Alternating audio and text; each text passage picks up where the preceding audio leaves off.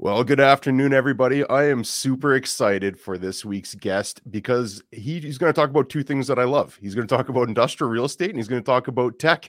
And a little bit of a short story on this is an exciting guest for me to bring on because when Jeff was the president of SIOR Global, that was in 2017, and that was the year that I happened to get my designation. So I have Jeff's signature permanently I etched love on it. my certificate. Good. So this is a very exciting one.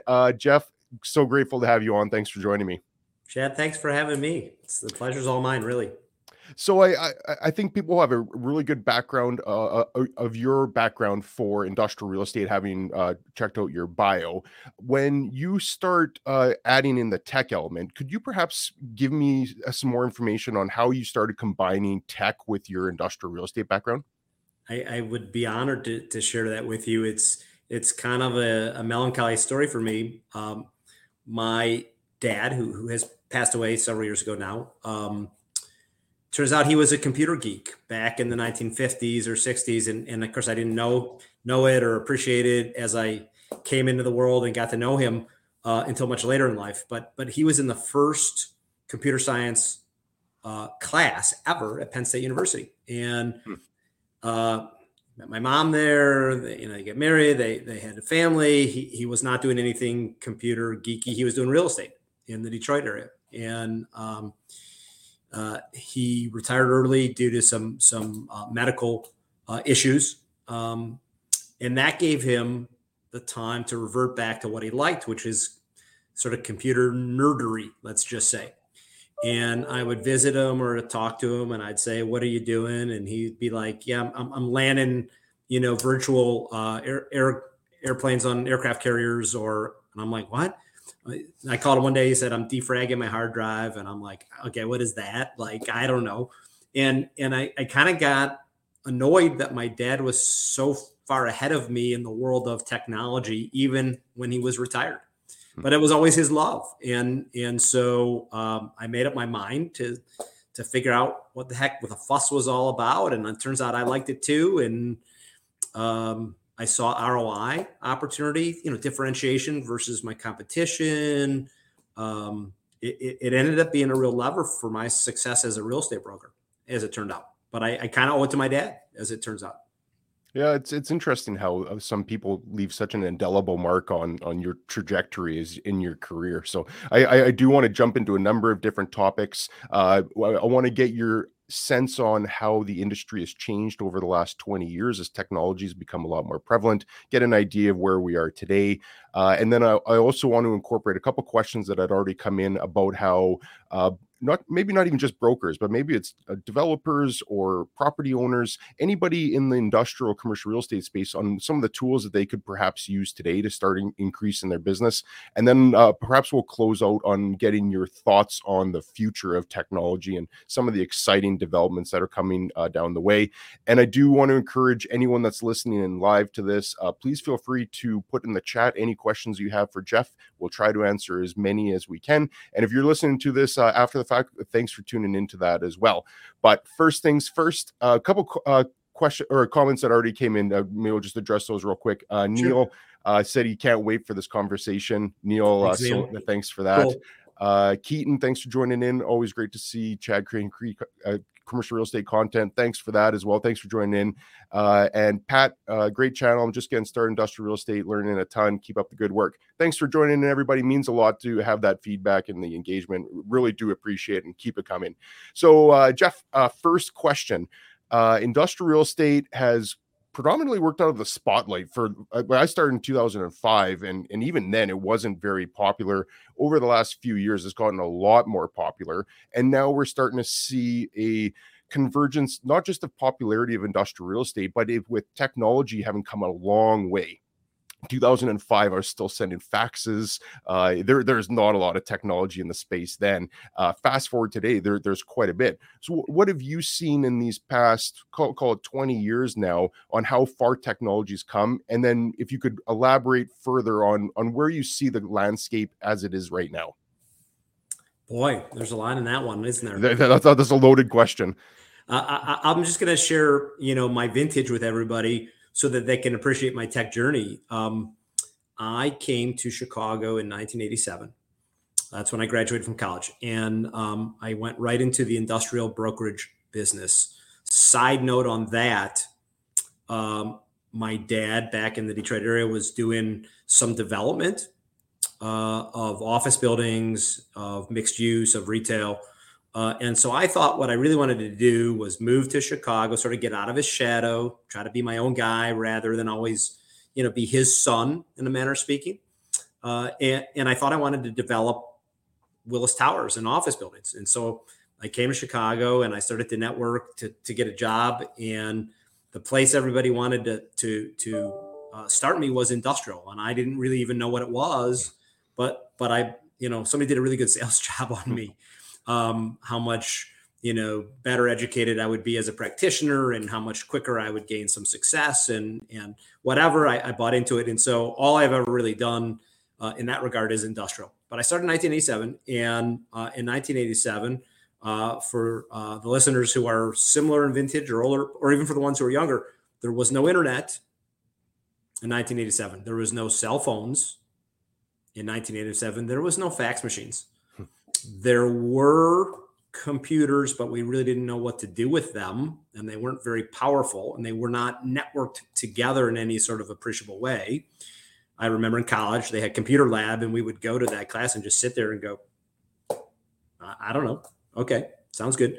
So, for me personally, around 1990, bag phones became a thing at a huge expense, or you had to take your car to a special shop to have a phone hardwired into your car, right?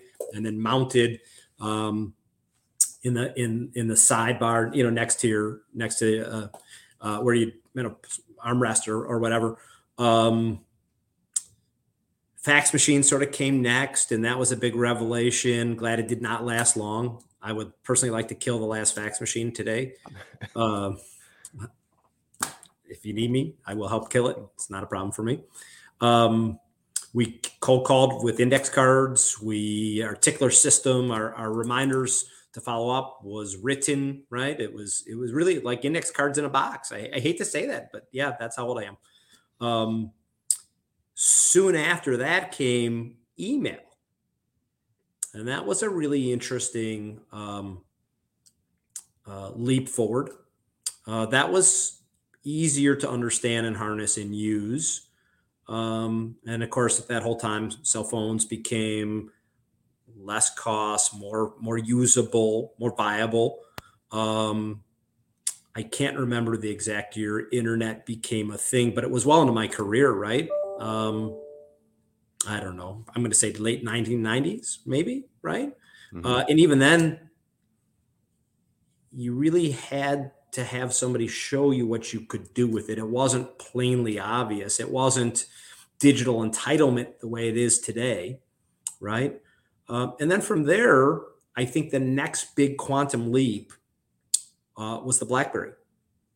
It had the tactile keys, which made it super easy to type, and it untethered you from the office. And I remember working in brokerage, and our company had a summer outing on a boat in the Chicago River, which is, by the way, you come to Chicago and you want to do something tourism fun, do that boat tour in the Chicago River. I've done it. You won't regret it. It's really fantastic. We were doing that as a company outing. And I was having a beer on a beautiful sunny day, and I'm typing away on my little BlackBerry. I was the first one that I know in all of Chicagoland to have a BlackBerry. Now, was I really first? I don't know, but really cutting edge first, because somebody at the company I worked with was a beta tester on BlackBerry. And he's like, of all the people I know who would really dig that, it's you. So I'm going to get you to be a beta tester too. So I really was early with BlackBerry. And I'm on this boat, and I'm getting emails and work done. And I'm and everybody was like, what is that guy doing? And it was a moment like, I never actually have to be at the office again. Like, this is a game changer. So I think BlackBerry really fits into the conversation about the evolution of technology. And then from there, of course, it went exponential very, very, very quickly. Every day, every month, every week, every year, there's a new upgrade, a new product, a new service, a new means by which to do it. There's been the systematic cataloging of every piece of data in the world, which you can pretty much now find on the internet. we used to have the argument, what percentage of the world's data can be found on the internet? I don't know if you've ever had that cocktail party discussion with somebody. It's kind of a fun conversation. Somebody's going to say 20%. Somebody said it's been 100% for 10 years. And the truth probably lies somewhere in between. But 5 years ago, we used to sort of come to this 70, 80%. There's stuff in other countries where they don't have access to the internet that hasn't been cataloged yet and whatever. I'm really to the point now where I think it's about 97%. And not only is it cataloged, it's being reorganized in a way that makes it easier to find and easier to find and easier to find, right? So even that's made quantum strides. And we're still in the early days, right? With computing power doubling like Moore's law, right? Price performance being cut into half, and what $1,000 used to buy you, what it buys you today, right? And so Web3 is coming along, metaverse is coming along. You can sort of see now when all the different things I'm mentioning, when you string them all together, you can almost see that exponential curve of computing power powering each one of those things along the way, right? So I've really seen it from nothing to, oh my God, it's not stopping here. It's only accelerating, and being able to connect the dots and go, I can't wait for what comes next. That's really where I'm at with it. Yeah, you've truly gone from being in the purely analog world to now being fully digitally integrated, where you're right, we can do everything from a boat on the Chicago River versus having to be tethered to an actual office where you're relying on index cards. I've heard it best described on the commercial real estate technology side that it can often be compartmentalized into a few different buckets. So you might have property level tech, so that like smart sensors and all the things that go into to making a building run more efficiently, then big data, and then just tools to help with service providers, so like a CRM or something on that level. Is there anything else that you see beyond those three, or does that kind of summarize up how you'd group those into different buckets? I don't know if I group them that way, but I will say this. Most people are using yesterday's budgets, yesterday's decision making, because it's safe. It's been linear for generations or longer, for all of recorded mankind. It's been very linear. And so it was always safe to take what we did yesterday and project what that meant tomorrow and put in a variance, and we wouldn't be wrong very much. But what's happening today is that increasingly using yesterday's results to predict tomorrow is increasingly wrong and off by larger orders of magnitude. That I know that's not a perfect answer to your question, but it's how I think about it. Right? We're increasingly getting it wrong by using yesterday's budget for tomorrow. What I'd love to see is everybody throw that away and start fresh, because technology requires a different approach, both personally, your personal business plan, your professional business plan, the plan for your clients, the plan for your employer, the plan for your family. You can't really rely on what you used to do as a foolproof, sure thing for tomorrow anymore. Once you budget differently, how you spend and where you spend and what your ROI is will help hone you in on those buckets that you're talking about and where you're really deriving value. But it's so different for everybody. It's hard to say what will work. Yeah, right? Does that make sense? Yeah, absolutely. That's a great explanation on it. And I'd love to delve more into that, because I think that hits at one of the questions that have come up is tools that people can start using right now that they might not have known about, but it's just that figurative sharpening of the axe. If you were consulting a new brokerage, and let's just say it's a well-funded new entity that's starting out, and they weren't relying on yesterday's budget, but they were trying to establish what they should be getting. So I don't want to say it's carte blanche and they have unlimited resources, but assuming that they had reasonable resources, what would you be advising a brokerage to set up right now? What would be their That's a great question. Tech stack, I guess. Chad, I think it's the first time I've ever gotten that question. I like it a lot. And I've thought about it a lot, having, been a broker at both, my own company and much bigger companies like Newmark and companies like that. So I've sort of seen both sides of it in terms of scale and size and scope. So let me use that context now to answer the question. I think it starts with work from home and where that fits in. Now, that's a technology enabled thing. What we all learned with COVID is productivity can come pretty close to what it used to be by having to be in the office 9 to 5 or 8 to 6 or whatever the case is, through work from home. And we're all struggling now to find the perfect hybrid between in person, where I still believe magic, that's where the magic happens, together at the office. I believe it doesn't happen over Zoom at nearly to the same degree. And yet, I don't think being in the office 9 to 5 is the thing anymore. And so the first order of business in answering your question is what I'll call line shifting, budget shifting away from office space expenditure and freeing up some of that capital to double, triple, or 10x your technology budget. Right now, once you've got your budget more closely aligned, you can pursue any number of things. By the way, I'm not an automation and replace human beings advocate. So I really hope that doesn't come or sound like what I'm saying.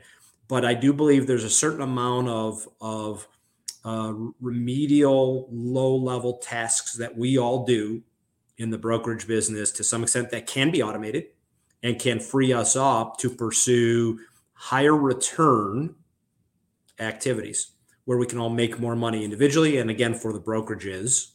And so some of that spend would be there. Some of it would be on software. I'm going to give you a really good example here. If anybody who's listening in uses Land Vision, which is a Lightbox product, or even if they don't, if they touch land before it gets turned into the built world, before a building gets built on it, or even if they trade it as land, Land Vision is probably the best database I've been able to find on every PIN number in the United States, right? Everything you want to know about that tax parcel, dimensions, topography, wetlands, ownership, taxes, contact information, neighbors. It's kind of a one-stop shop. For us in the development world, how could we ever live without a tool like that? We take land, we buy it, we build buildings on it, either built to suit or spec. We lease them up, we sell it, we start again. I can't live without that software. When I came over to CRG, they were obviously crushing it in development, but they didn't have the software. And so I was able to convince everybody to do some line shifting, some budget shifting so that we could afford it. And it's not the cheapest software, but boy, I want to tell you that, the value proposition is pure. And the renewal came up yesterday and our rate went up 2%. And I circulated it just to make sure that I was able to approve it. I probably could have, but I thought the better thing to do is make sure everybody's on board with it. And I got a euphoric yes. Like they can't remember a day they lived without this software, right? And that it's a perfect example of the line shifting that I'm talking about. You don't have to just start spending more in tech. You can spend within your budget by doing that line shifting. Now it's going to be different from a small brokerage in a more remote or tertiary location to a Jones Lang LaSalle or a Newmark or a Cushman and Wakefield, right? You have to justify your spend. You have different risk tolerances. At Newmark, we used to look at scale and the ability to roll it out system wide because there's a lot of good prop tech out there. A ton of really exciting, God, I hope they really make it. I can't wait for them to get a little further, but I can't do anything with you now because you're only in New York. You only do office space. You're only, right? It wouldn't work at Newmark, right? It didn't have the scale. Quick question, just before I forget it, because I think that this is a very relevant question to piggyback on that, and I still want to hear the rest of the answer. But we're dealing with this in our office where we've got software, or you got an integrated system that you've become very reliant on. What happens when that increase is more than 2%? What happens when that data provider comes and tells you that it's now 20% or 200%? What do you do when you've become so reliant on that technology and they're the only service provider, and they pretty much have you handcuffed to either continue using that service, which your staff have all become much more reliant on, or you're basically forced to go without it? What do you do in that situation? Well, I teasingly call that the CoStar effect. I didn't want to mention the name, but yeah, there's Listen, companies out there like that. I'm gonna say the following about CoStar because it's germane to your question. I'm a subscriber. I pay a lot for it. At least in the Chicago market, we get a lot for it. The data here is very, very good. It's deep and rich historically, as well as in terms of current and completeness. It is a one-stop shop. I really don't need to go anywhere else to cover the entirety of the market. Yes, we pay handsomely for it. My hedge with them was to buy their stock. That way, if they want to keep jacking the price on me, I may pay it out of one pocket and I may get it back in the other pocket. And it's actually proven to be a good hedge. I'm not, I have issues with CoStar like everybody. They could improve in customer service. They could improve in a lot of ways. They really could, right? But your question is really a tricky one. I don't know that I have a perfect answer for everybody on the podcast or the listeners and for yourself. You don't want to put too many eggs into too few baskets, just as a general rule of thumb. You want to keep your eye out for something leapfrog. If there's an alternative to CoStar and it's a different database and they charge in a comparable way, I would stay with CoStar, quite honestly. If somebody comes along and says, hey, I've harnessed the power of blockchain and it's not a database, it's a completely different approach to monetizing and managing data. It's a data marketplace. You own it. You don't give it to me. You keep it. We use blockchain to prove that it's yours and yours only to monetize. I will bring consumers of that data to the marketplace. I will facilitate the transaction between your data and the consumer of the data. It could be a listing, could be a comp, right? Could be any number of things. Could be for an hour, could be for a day, could be for a week, could be for a year, right? Could be forever, all different prices. It's your data. You set your own price. You set your own terms. All I'm going to do is create a marketplace, validate the data using irrefutable cryptography like blockchain. And I'll take a micro payment on each transaction that I facilitate. Does that sound like CoStar at all? Because it's not. Okay. It's leapfrog technology. It sounds like a technology that CoStar would either buy and integrate at a higher price to their customers. But it's not competitive. It's a totally different approach, right? It's exactly what I said. It's leapfrog technology. So if something like that comes along, I wouldn't rush in head first. I would be slow and cautious and do your due diligence and make sure that it can scale with your needs. And if you need to pivot yet again, with the blockchain, you should be able to port your data with you forevermore, right? Yep. So I like that aspect of it, but it still doesn't really answer your question, which is, can I overinvest? I'll tell you who's really good at that. All the CRMs ride on Salesforce. Not all of them, by the way, but a lot of the CRMs ride on Salesforce, right? And then they customize it from there. But they're beholden now to whatever Salesforce charges them on license fees each year. And then they have to pass that through to you, the customer. So are you better off on a Salesforce-based CRM that's been customized for real estate? Or are you better off on a homegrown custom program CRM by real estate pros that understand you and your needs and your clients and your business, but don't ride on Salesforce? Now, I'm asking you to think about that over 5 or 10 years, not over 1 year, right? Those are just decisions and perspectives that we have to teach ourselves to use in decision making, either on behalf of our brokers as a brokerage operator or as a sophisticated broker. Either way, right? You have to start training yourselves to think and be a little bit different and to negotiate better contract deals so that you can have enough flexibility to pivot, because the only constant from here is change. Right? There will be better and different. There just will. Well, and like you said, just there's quantum leaps happening right now in the tech space. So what we're talking about today could look completely different in a couple of years from now. Where does your data reside? Is it on your server or on my server? If we break up, how do I get it back? How do I know? What will you do with it? Are we asking those questions? Yep. What would be a couple building blocks that you would say are imperative to have in the toolkit? And maybe it could be as broad as just somebody involved in the commercial or industrial real estate space, or maybe it could be a broker or an investor. What would be some of like the key building blocks you'd advise somebody to have right now?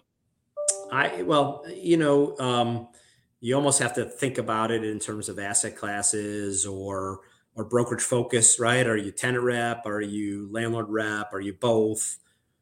Industrial office? Because the answer really is may depend on some of those answers, but trying to keep it more generic. I think you have to look at pain points, both your own, Hmm. what holds you back, right? Where's your bottleneck? How could you fix it? What would you do with your time if you could free that up, right? Could you automate your proposal writing process? Could you go to a digital? And there's several good products out there today that didn't exist 10 or 15 years ago in terms of tour books that are digital, or presentation books that are in the cloud, and we're not printing $50 or $100 books times 6 of them, right? With a group of people that stay till midnight to bind and collate, and just so you can take it to a meeting, just so that when you leave, the prospective client throws it in the trash can, and you just threw $300 out the door, right? You'd better off bringing an iPad and letting them throw that away. So, right, what's the pain point for you personally? And then number two, what's the pain point that you're hearing most often from your clients? And you should be asking them if you're not.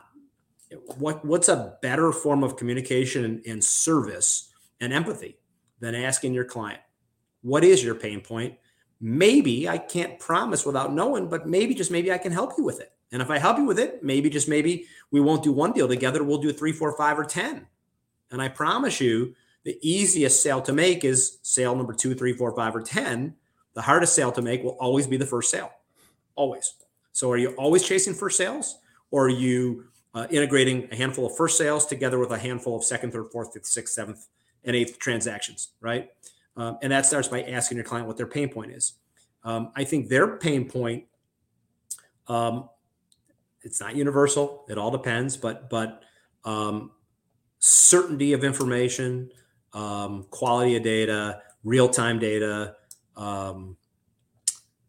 analysis. I'm trying to think, of some of the answers I've gotten from folks, but building your approach to service and technology around what those pain points are, both for you personally and professionally, as well as that of your clientele, is almost a surefire recipe for improved success. Yeah, that's a very profound statement, and I think that could apply But it's not different just for everybody, right? I'm sorry to interrupt you, but absolutely. you can't say everybody do this; it will work for everybody always. There has to be some interpretation and some adaptation depending on what market you're in and what you focus on, and those kinds of things. That's why I wanted to qualify that answer. But it is the right recipe. Yeah, and that's kind of what I was leading to as well. Is it's difficult to actually give like a real answer specific to everybody when it's a generic question that I asked. But the thing that really resonated is that's same on a continuum of time. Asking the question, "What are your pain points?" Whether you ask someone that in 1970 or 2022, that's a great question to ask, because you are going to get valuable insight to it. With the versus asking it 50 years ago versus asking today, is that you might be able to solve that problem with some of the technology services. I could maybe even give you a real example that I'm dealing with, last week and this week, that might be of interest to everybody, and that's security deposits. So how many people do leases and have security deposit requirements on those deals? Most of us, if not all of us, right? As brokers. In this case, I have a longtime legacy client who turned to me to help them to sublease space in downtown Chicago, office space. It's a NASDAQ traded corporate headquarters. Okay. They don't need the office space anymore, like so many people, right? And it's a soft market, just exactly what you would expect. We found a tenant. We found a subtenant. Everybody's excited, and there's a deal there. My client, the sublessor, says to the inbound subtenant, "I need a security deposit."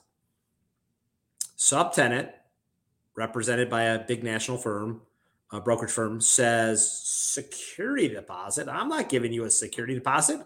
I'd have to either use cash or restrict my borrowing capacity and still pay out of pocket for a letter of credit? And the answer is no, I'm not going to give you one. Right. So we're trying to get past it. There's a company out there called Otso, and full disclosure, I'm an advisory board member to Otso. So this is a little less than arm's length, but I do want to share this with everybody. Otso has a product that replaces security deposit with, in effect, insurance. The tenant does an online application. They get instant approval, or I guess non-approval. But if approved, an insurance policy backed by an authentic underwritten insurance company is issued with the landlord as the beneficiary, paid for by the tenant. Costs a couple $100 a month. In this case, we wanted $50,000 of security. Right? Not a huge thing, but it doesn't tie up the tenant's borrowing capacity. It's less money than the letter of credit would have cost them. It's like $300 a month. It's a rounding error to the $50,000 in rent they're going to pay every month. Mm-hmm. It alleviated the pain point for everybody. And nobody saw it coming. The biggest obstacle we had was, this is different, and I have fear of the unknown. The attorneys, how do I write this up? It's an exhibit to the lease. Okay, you had exhibit A and B, now you have exhibit C. Not that big a deal, right? If the subtenant defaults, sublessor can cash in the insurance policy. It's really as simple as that. It's a game changer. We can't let fear of the unknown, no matter how new and different, interfere in our ability to improve our ability to create or deliver solutions. And this was a perfect application of it. But there was a whole bunch of people saying, I've never seen it before. Mm-hmm. I don't know. I have fear of the unknown. How do I write it up? Are you sure this is going to work? Right? I mean, those are real things. But I think it's incumbent upon all of us to fight through some of that when the right opportunities come along, and this happened to be one. That's a pain point. Security deposits are a pain point. Who wants to post cash or letter of credit and restrict their borrowing capacity? Nobody. Yeah, that's very interesting. Now they don't have to. Who knew? Yeah. So on that line, and we do have some questions coming in, so I'll get to those shortly, and I'll also just ask any questions. Please throw them in, because I'll leave a good 20 minutes for questions as well. But on the line of that security deposit, alleviating the company having to put that forward and just have an insurance policy, that is going to be a huge opportunity for people to avoid that. What else are you seeing in that space? And I'd ask you to put your futurist hat on here. What else are you seeing in the tech space that is going to have some profound implications in the coming years?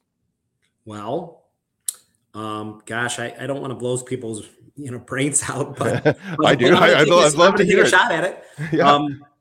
Listen, I think that I'm going to start with this. I thought that the advent of the internet would be the biggest, most profound change in my entire professional life, and it turns out I was wrong. And I am often wrong. So let me just make sure that I put that out there.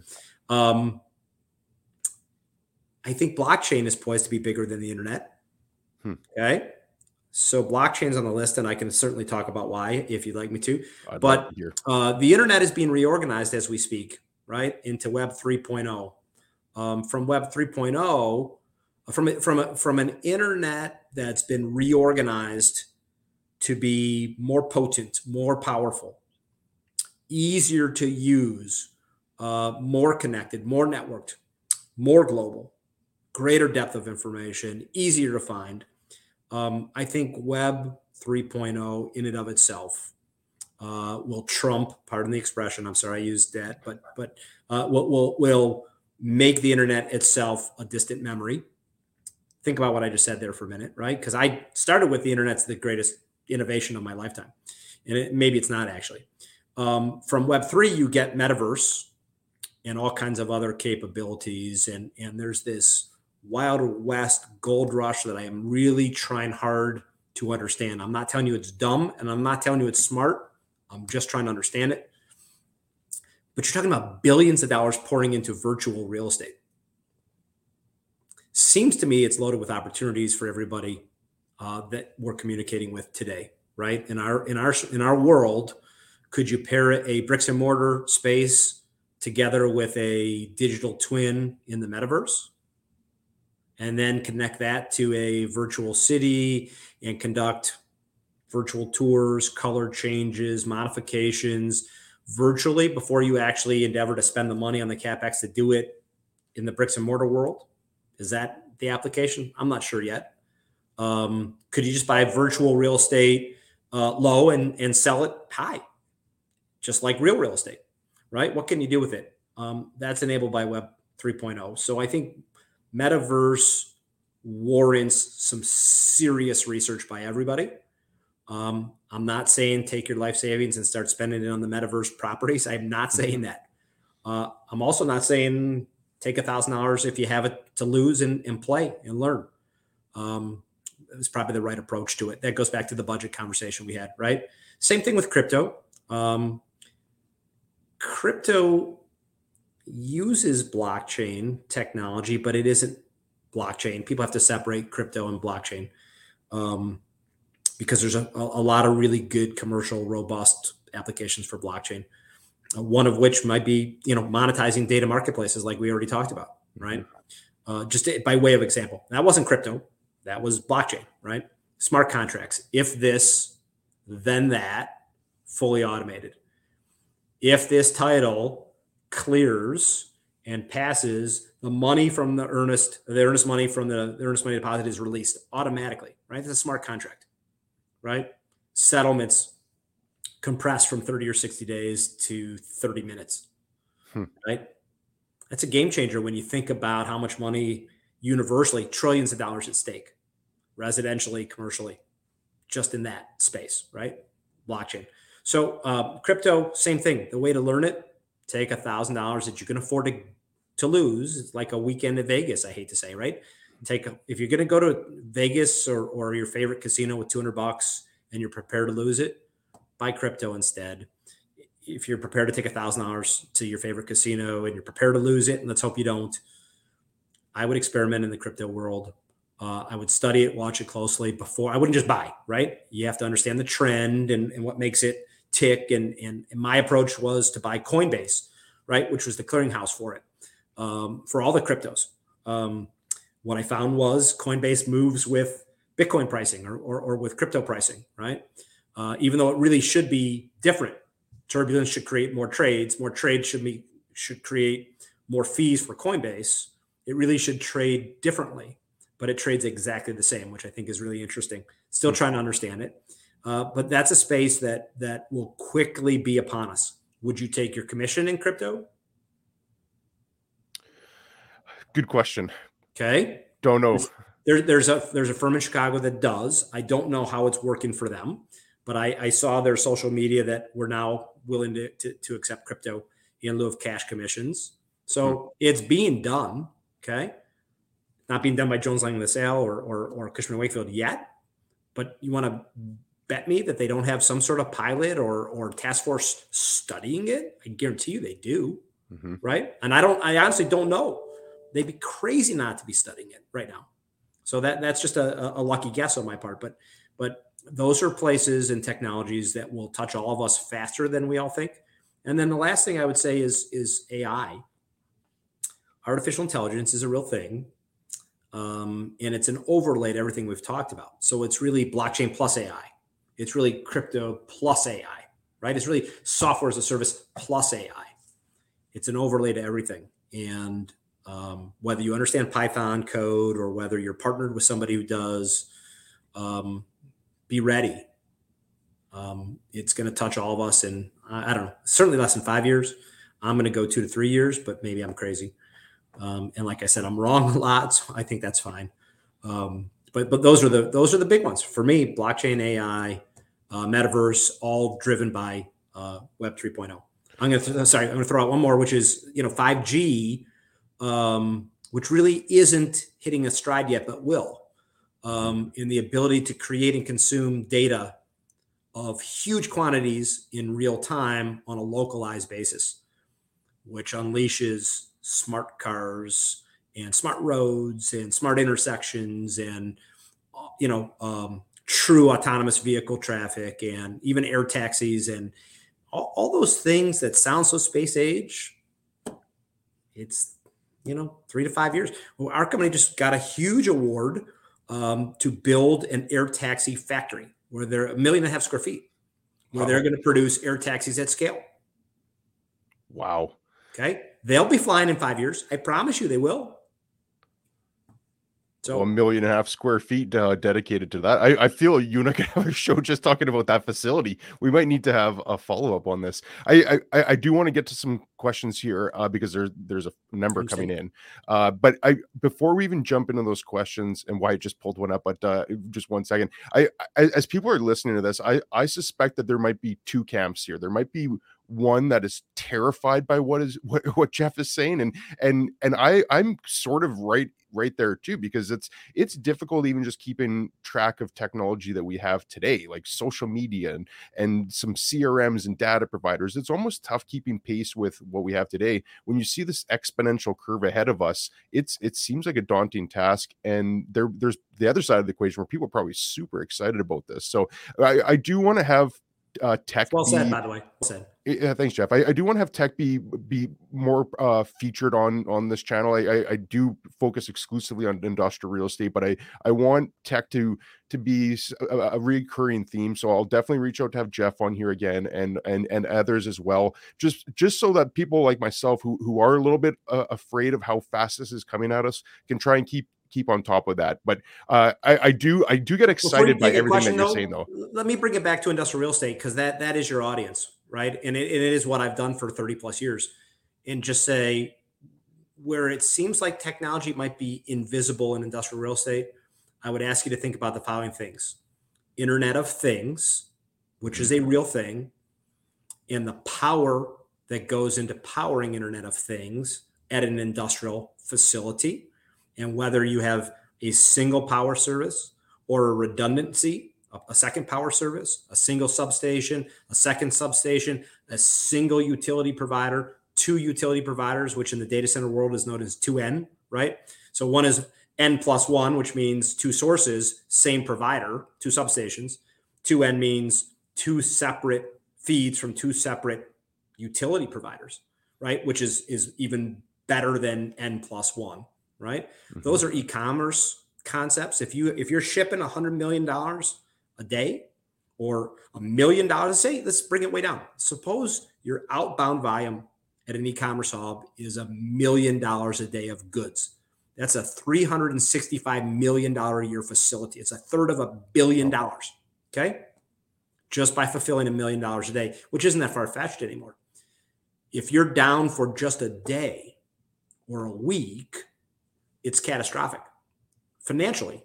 So if you had to spend 150 grand on a second power service so that you had redundancy, so that you could never go down, would you do it for a third of $1 billion facility?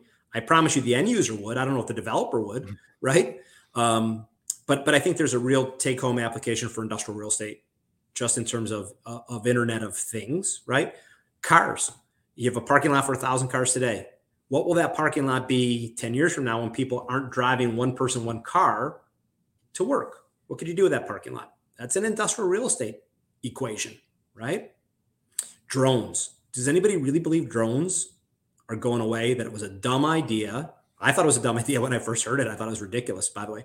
I really did. And now I'm convinced it's a thing. It's authentically a thing. So how is that going to work at your industrial real estate? Is it a drone dock? Is it on the roof? How do you deal with vertical lift to get the product to and from, right? What about weather? Is it canopied? Is it enclosed? Is it a articulating arm attached to a truck dock, extending 100 feet away? Then you bring it back in, so you're loading it under the protection of the building. These are industrial real estate things, but they're also technology things. Solar on the roof, EV chargers, not just for cars, but for long-haul trucks. These are industrial real estate concepts. So I just wanted to really exemplify how many things go into industrial real estate under the banner of technology, or technology and energy. Well, you can bet that I'm going to pick your brain for part 2 on this somewhere in 2022 here, because I could talk about all those things as well. But there's questions piling up. I know you've got something in about an hour or so. So however many questions we can get to, you tell me when you need to cut I'm off. enjoying this. Is really great, Chad. Thanks for having me. This is awesome. Really I love fun. the discussion. So Wyatt, if you can start pulling up some questions. Keaton, thanks for the question. Do you see virtual reality having any impact on commercial real estate in the near future? It's a great question. I've addressed it a couple times, and my answer has evolved. So let me start by saying that, right? I do think there's a place, but increasingly I'm seeing that place in the metaverse in some form or fashion, because there's a more practical reality, a more fungibility, more usability there, than simply as virtual reality for the sake of virtual reality. And so the ROI happens, in my opinion, the ROI will be in the fast evolving metaverse. It doesn't mean it's Decentraland, because I'm not sure that's the right place for it. I'm not sure it's not, by the way. But how long till somebody creates an industrial park on the metaverse? Because to my knowledge, it hasn't been done. So here's an opportunity and a challenge for everybody who's listening. If anybody's listening, I hope somebody's out there. Go do it there. Do it in that way. Be first, and make it special. And maybe I'll come help you. I think that's the play there. The number two, I would say, is augmented reality, where you have a foot in the real world and a foot in the virtual world, has always struck me as more practical than purely virtual all by itself. So there's sort of two combined answers for you: metaverse, number one, and augmented, number two. But yes, there is a place where you can digital twin something and modify or simulate or experiment with, diagnose, before you turn to the bricks and mortar real version, and try to hope that you got it right. Now, by the way, add AI on top of that, right? Write a learning algorithm that improves by the hour. And at some point in the very near future, 1, 2, 3, 4, 5 years, your virtual reality becomes something that you can't live without. But it's probably not the virtual reality you're thinking of. It's more of a digital twin, metaverse, augmented deployment. Fascinating. Pat, thanks for the question again, Pat. What are your thoughts on Reonomy versus CoStar? I'm a small industrial investor in Los Angeles looking for ownership information and acquisition opportunities. That's a really good question. I'm a little remiss to go too deep into that one, Pat, but I appreciate you asking the question. You heard maybe some of my comments about CoStar earlier. Are they perfect? No. Is there room for improvement? Yes. But their data in bigger markets like Los Angeles and Chicago and others, where they've been doing it the longest, I think is it's an aggregation of super high quality data. Can you sift through it to find investment and acquisition opportunities? You probably could, but that's where I would turn to a Reonomy or even a Crexi or and a lot of people tell me LoopNet's better. Now, LoopNet is a CoStar company, right? But there are other places to turn if what your purpose is sourcing acquisition opportunities. So I think it's really good for current and historical data. I don't know that CoStar is where I would turn for sourcing opportunities, although if you were super proficient at it, you could. I mean, the probably data is there. It's just not organized in a way for that to be the focal point of it. I hope that made some sense. Yeah, thanks for that, Jeff. Rod, what are the best opportunities that tech entrepreneurs should be looking at in prop tech? What pain points or bottlenecks aren't being adequately addressed by current prop tech companies? Great question, Rod. Yeah, really good question, Rod. I'll say this because I just out of geekiness and interest, and I've personally written checks in 5 or 6 prop tech companies as a seed investor or an angel investor, an advisor. I see a lot of stuff. I don't see as much as a true VC sees, but I also have relationships with a lot of those, prop tech incubators or VCs.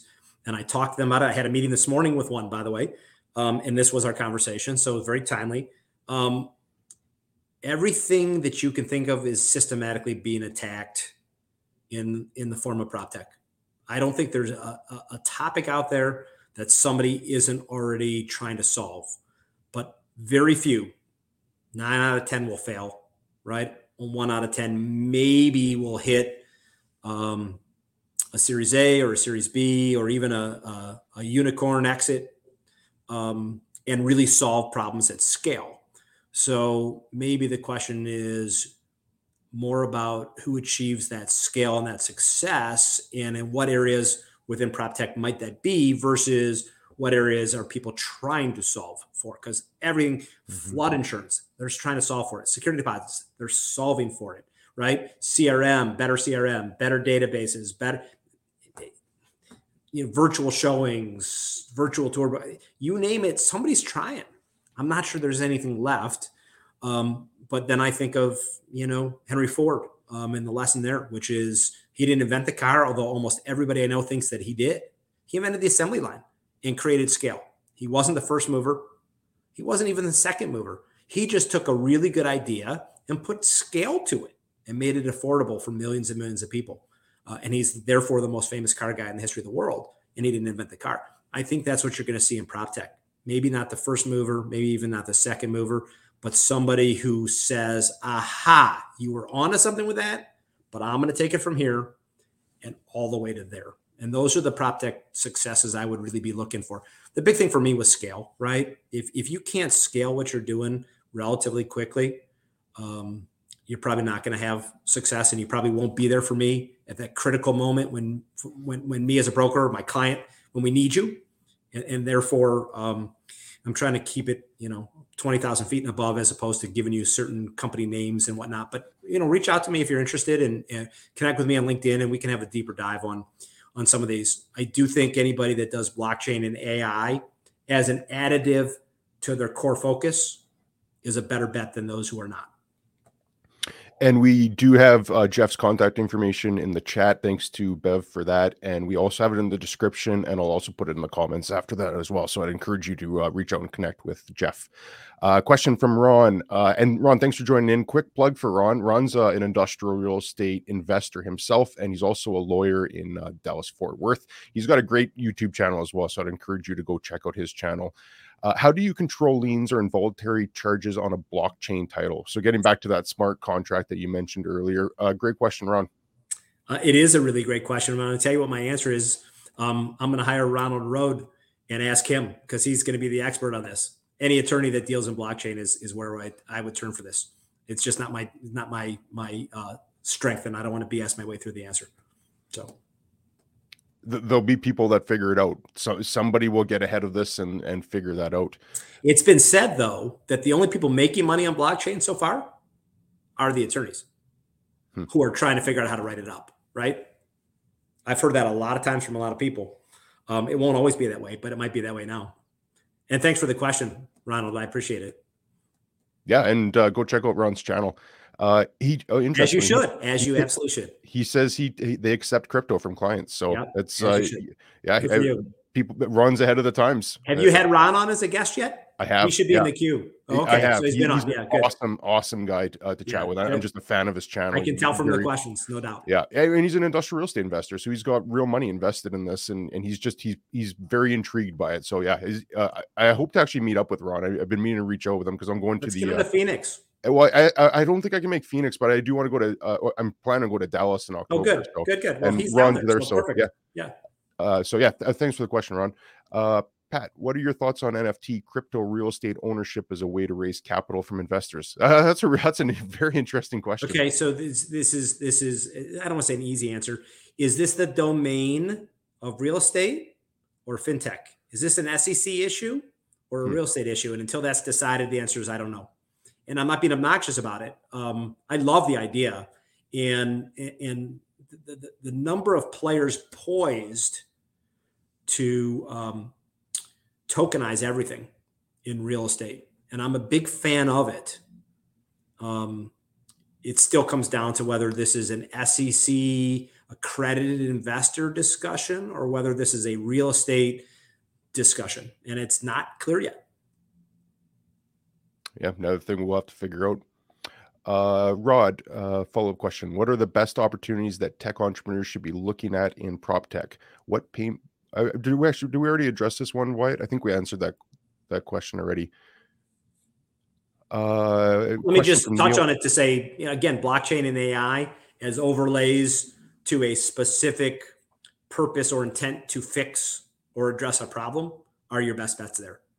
Yeah, and Rod, if I did cut that off short, I apologize. But feel free to shoot me a note. I'll connect you with Jeff if you did want to get some more follow up on that. I apologize if if we didn't address that properly. Neil, thanks for joining in. What is a piece of tech that is new today that is as groundbreaking as your BlackBerry was? That's a great question. Yeah, that is a great question. There's some large scale things, and then there's some smaller scale things. On the larger scale, autonomous vehicles and 5G, and when that's really hit a stride, and the things that you can do because you can capture and process the data in real time that you couldn't do yesterday because of that, is going to unleash a million new things. And so you want to keep a really close eye on where you live and at what stage 5G infrastructure is in your marketplace, or where you spend the majority of your time. So I think 5G maybe is that, okay, because it's the underpinning or the infrastructure that supports so many other things. The other thing I would say is, this is a little bit more messier to describe, but everything is a service. And I mean everything. I had a meeting yesterday with a group of folks who came in from Europe. It was both a construction conversation and an energy conversation. So for me, it's right up my alley. It turned into a development as a service arrangement. Even development could be done as a service. Okay. Wow. Who knew? And we struck a deal in lightning speed because we were on the same page on how to execute it, how to price it, how to pace it. What's the cadence of something like that?